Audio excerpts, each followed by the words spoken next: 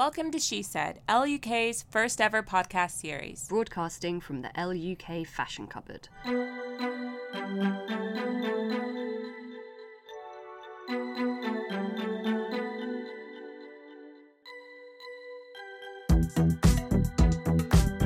Hi and welcome to the My Crazy Astro Love Quest edition of Elle's podcast She Said. I'm Hannah Swirling, Elle's features editor. I am delighted to be joined in the Elle Fashion Cupboard, surrounded by clothes where we're all very comfortable, by Tamsin Crimmins, who is the writer of the brilliant My Crazy Astro Love Quest feature that is in our January issue. Hello. What's your star sign? I'm a Leo. Me too. I'm also joined by legendary astrologer Shelley Von Strunkel. Hi, Shelley. Hello. And what's your star sign? My star sign is Cancer. However, I have to tell you, I'm on a waiting list to be a Leo in my next life because I think they have more fun.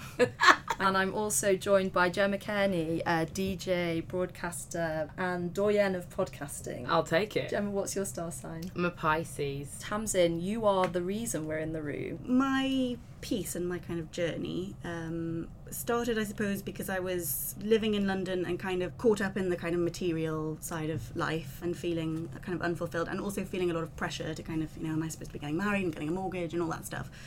And I think I needed an outlet, and it felt when Jupiter came into my sign that it was going to shake everything up and everything was going to change.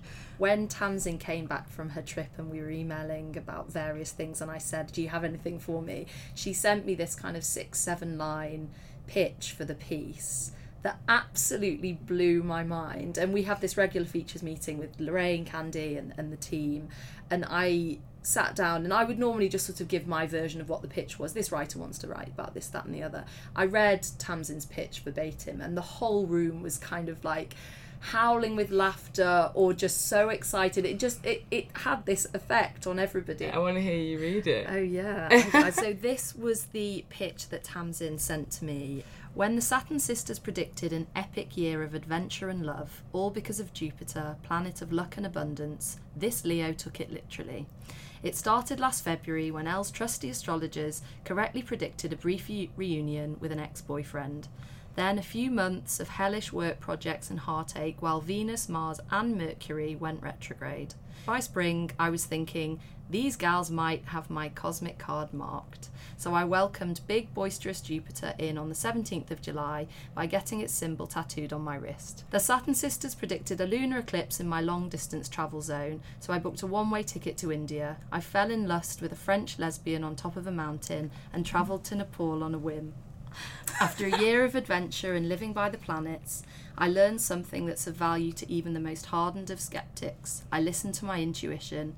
I learned to feel more and think less. Wow. How could you not commission that feature? I defy you. Yeah. Jupiter was one player in this, but you got another pal called Saturn. And Saturn is our great teacher, whether you want to learn or not. You were having your 28th birthday, meaning you were moved to 28 and a half.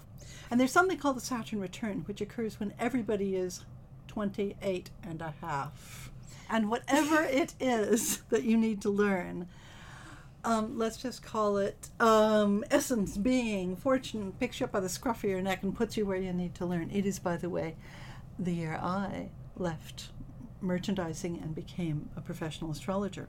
The world is the richer for that one, isn't it? Gertrude Stein, a lady who had views, talked about the 29th year, not the 30th, the 29th year as a year when we go from thinking about great dim possibilities to small hard realities.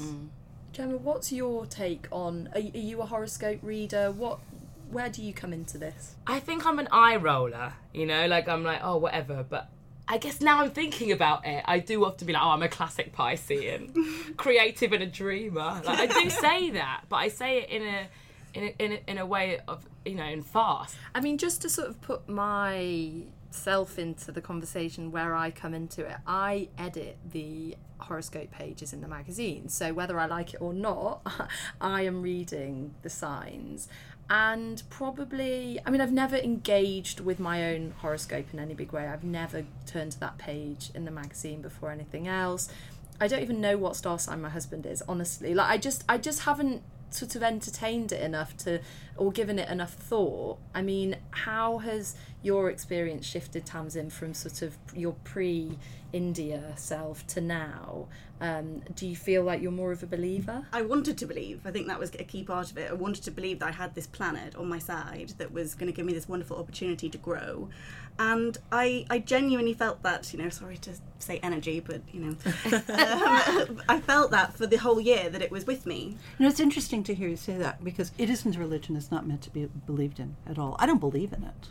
I use it. I see it works. However, again, because we're in such a materialistic society, and I don't mean by that getting lots of stuff. I mean, knowledge is based on science, and science is based on what you can weigh and measure. So many people have virtually no reference points for something which is subjective, internal, or spiritual. So the notion of believing, I think, is kind of a beginner step towards this that takes you towards what you just described, which is actually experiencing your inner world. And that's what I, as an astrologer, try to describe as the journey, because the planets are really symbols for states of mind. And Jupiter, the main player in this piece, is the planet of growth, opportunity, development, surprises. Can I just take things back a few steps and from a very basic point of view ask you, how on earth do you read the stars? What is astrology? I mean, the way it works is that there really are cycles in nature. And when people settled around the river valleys, they began to notice that. And first of all, they needed to know if the river was going to flood. They paid attention to the sun and the moon. And then they started learning about the planets and learned that when that red planet was prominent, Mars, then the neighboring tribe could get ratty, which is how Mars got a reputation for being the planet of war. Wow. And gradually, over time, it then began to focus on people. But actually, initially, astrology wasn't at all about individuals. And the signs actually had more to do with general types. It's interesting to note that the first star sign column appeared in a London paper in 1930 and then was started in New York. So it's not even 100 years old as a modality. But how it's done is there are books that are published that actually lists planetary positions, which I read, and I use those to calculate a chart. Fascinating. Shivers around the room. Yeah. You're listening to She Said, a podcast from LUK. Visit luk.com/podcasts to subscribe.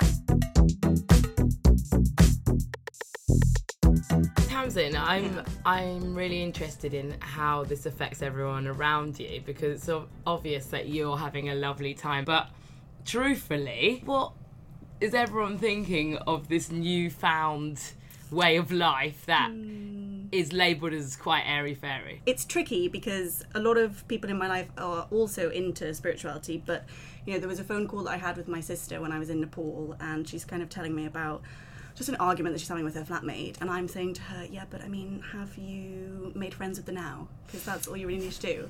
And she, eventually said, you're gonna have to stop with this. This is pissing me off, which is totally fair enough. The reason I wrote the original piece for Elle was because I'd suffered very badly with depression and was very unhappy for a long time, and so most of the people in my life are very supportive of me. I'm so much happier now, and as a result, I think it rubs off on them as well. I'm finding a balance. Like, something I've only just gotten in my head is I can be into chakras and the planets, and I don't have to wear tie-dye. Like, it's fine. Bless them, the people who do like mind, body, spirit shows tend to be caught in kind of a 1960s hippie movie. I don't love the look. I really would like to see a slightly hipper spiritual look. Totally agree. Which is what? Go on. Well, at minimum, it's an Hermes bag. I am just joking, partly. When Shelley walked into the office before, she was slightly mobbed by the L team, who sort of ran from their desks to ask her a million questions. Tell me what should I get for my lunch? What should I be doing with this? It was all a bit tongue in cheek, but there was something really in it about that kind of, like in the same way you would go to your priest or your rabbi, everyone's looking for someone in this big uncertain world to just give them easy answers. Indeed, the astrologer, or whatever, may be there to make suggestions, but there is a really sad truth to this. If you want it to happen, you got to get up off your duff and do it. sometimes, honestly, I mean, and with everyone from heads of industry and people in government to individuals, sometimes you just need a fresh take on the situation. It's like you need to kind of pick them up and walk them over to the other side of the situation and say, have you seen it from this angle? There's also a responsibility, because there's this fear, you know, when you get your palm read that someone's going to see that you could die in the next year. I had a holiday in LA and my friend really wanted to go and see a psychic. I was like, I'd rather not know, you know, I don't want to see the fear in their eyes when they see that it's all going to go wrong. Can you see that? As a really experienced astrologist, can you see like if a sign is about to have shit hit the fan? Well, not a sign, certainly not. A whole lot of you. Are Pisces doomed? Exactly. Just go home, Pisces. Yeah. But I mean, the interesting thing is with individual charts, because many people don't realize. In astrology, there's the monthly stars in a magazine like Elle, there's weekly stars, there's daily stars, which you can read. They're all for a star sign that is a group of people who have characteristics, and how it happens, I have no idea. Let's just clear that up. All I know is it works. There are then charts can be ordered from websites like, I'm sure the Saturn Sisters do it, I do it, which are computerized charts done by astrologers. They're usually about 25 pages, and they're often really quite good for someone who just wants to know a little bit more.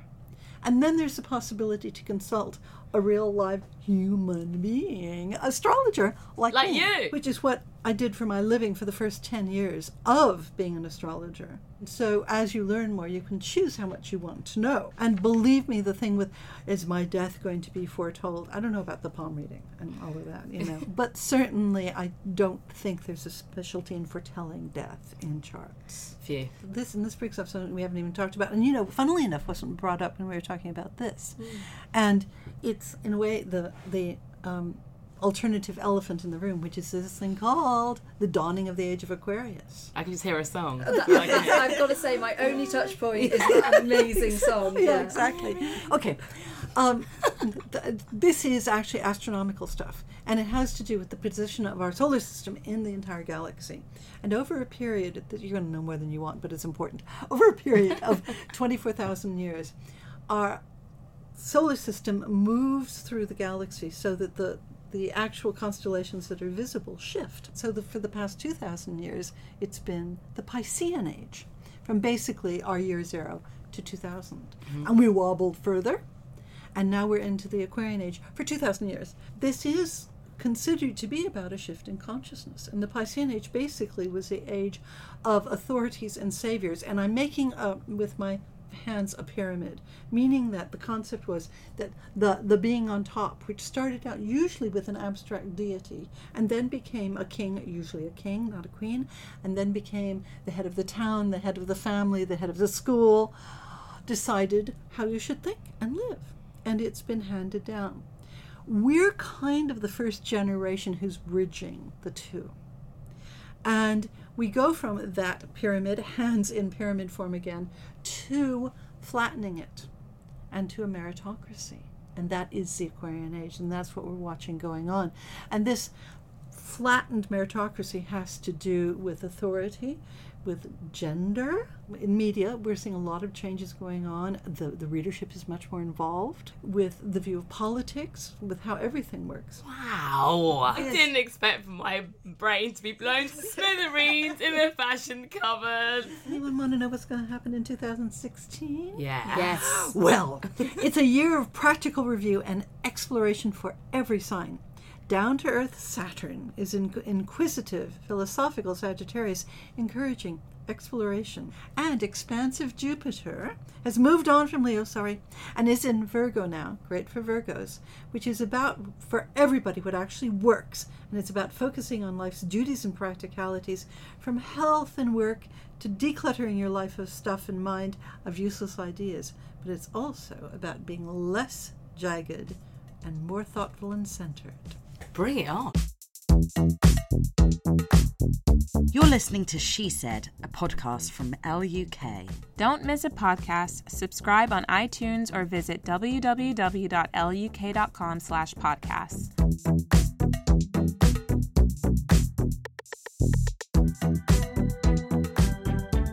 As part of this podcast series, we really care about what's trending in your world, and we also want to tell you a little bit about what's trending in our worlds right now. So we're going to be asking all of our guests to recommend what they're reading, watching, seeing, doing. So I would like to recommend to anybody who would care to listen, as an avid podcast fan, the Slate Culture Gabfest.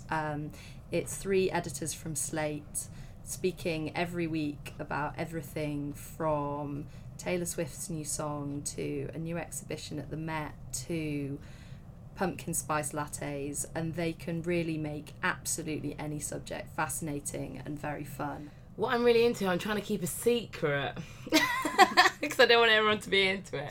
But there's an amazing new hangout called Dreamland, and it does feel a little bit like your dreams can come true there. It's an amusement park on the southeast coast in the UK, in Kent. Go find it. You'll thank me. I recommend to everybody a super duper hippie book, Eckhart Tolle's The Power of Now, which is release yourself from your ego and your identity and learn to live in the moment. I'm still going to say it. Meditation is just like the hottest thing to do. And because it's not hot at the time, because there is stillness in it, but the rest of the time, everything else is so much better.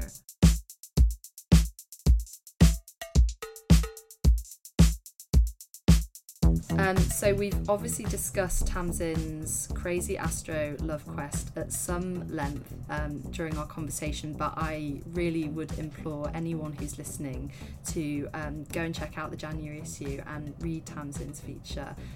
It will make you laugh and cry and will inspire you to do brilliant things, so check it out. You've been listening to She Said, the LUK podcast. Visit luk.com/podcasts to subscribe. That was a Boom Shakalaka production for LUK.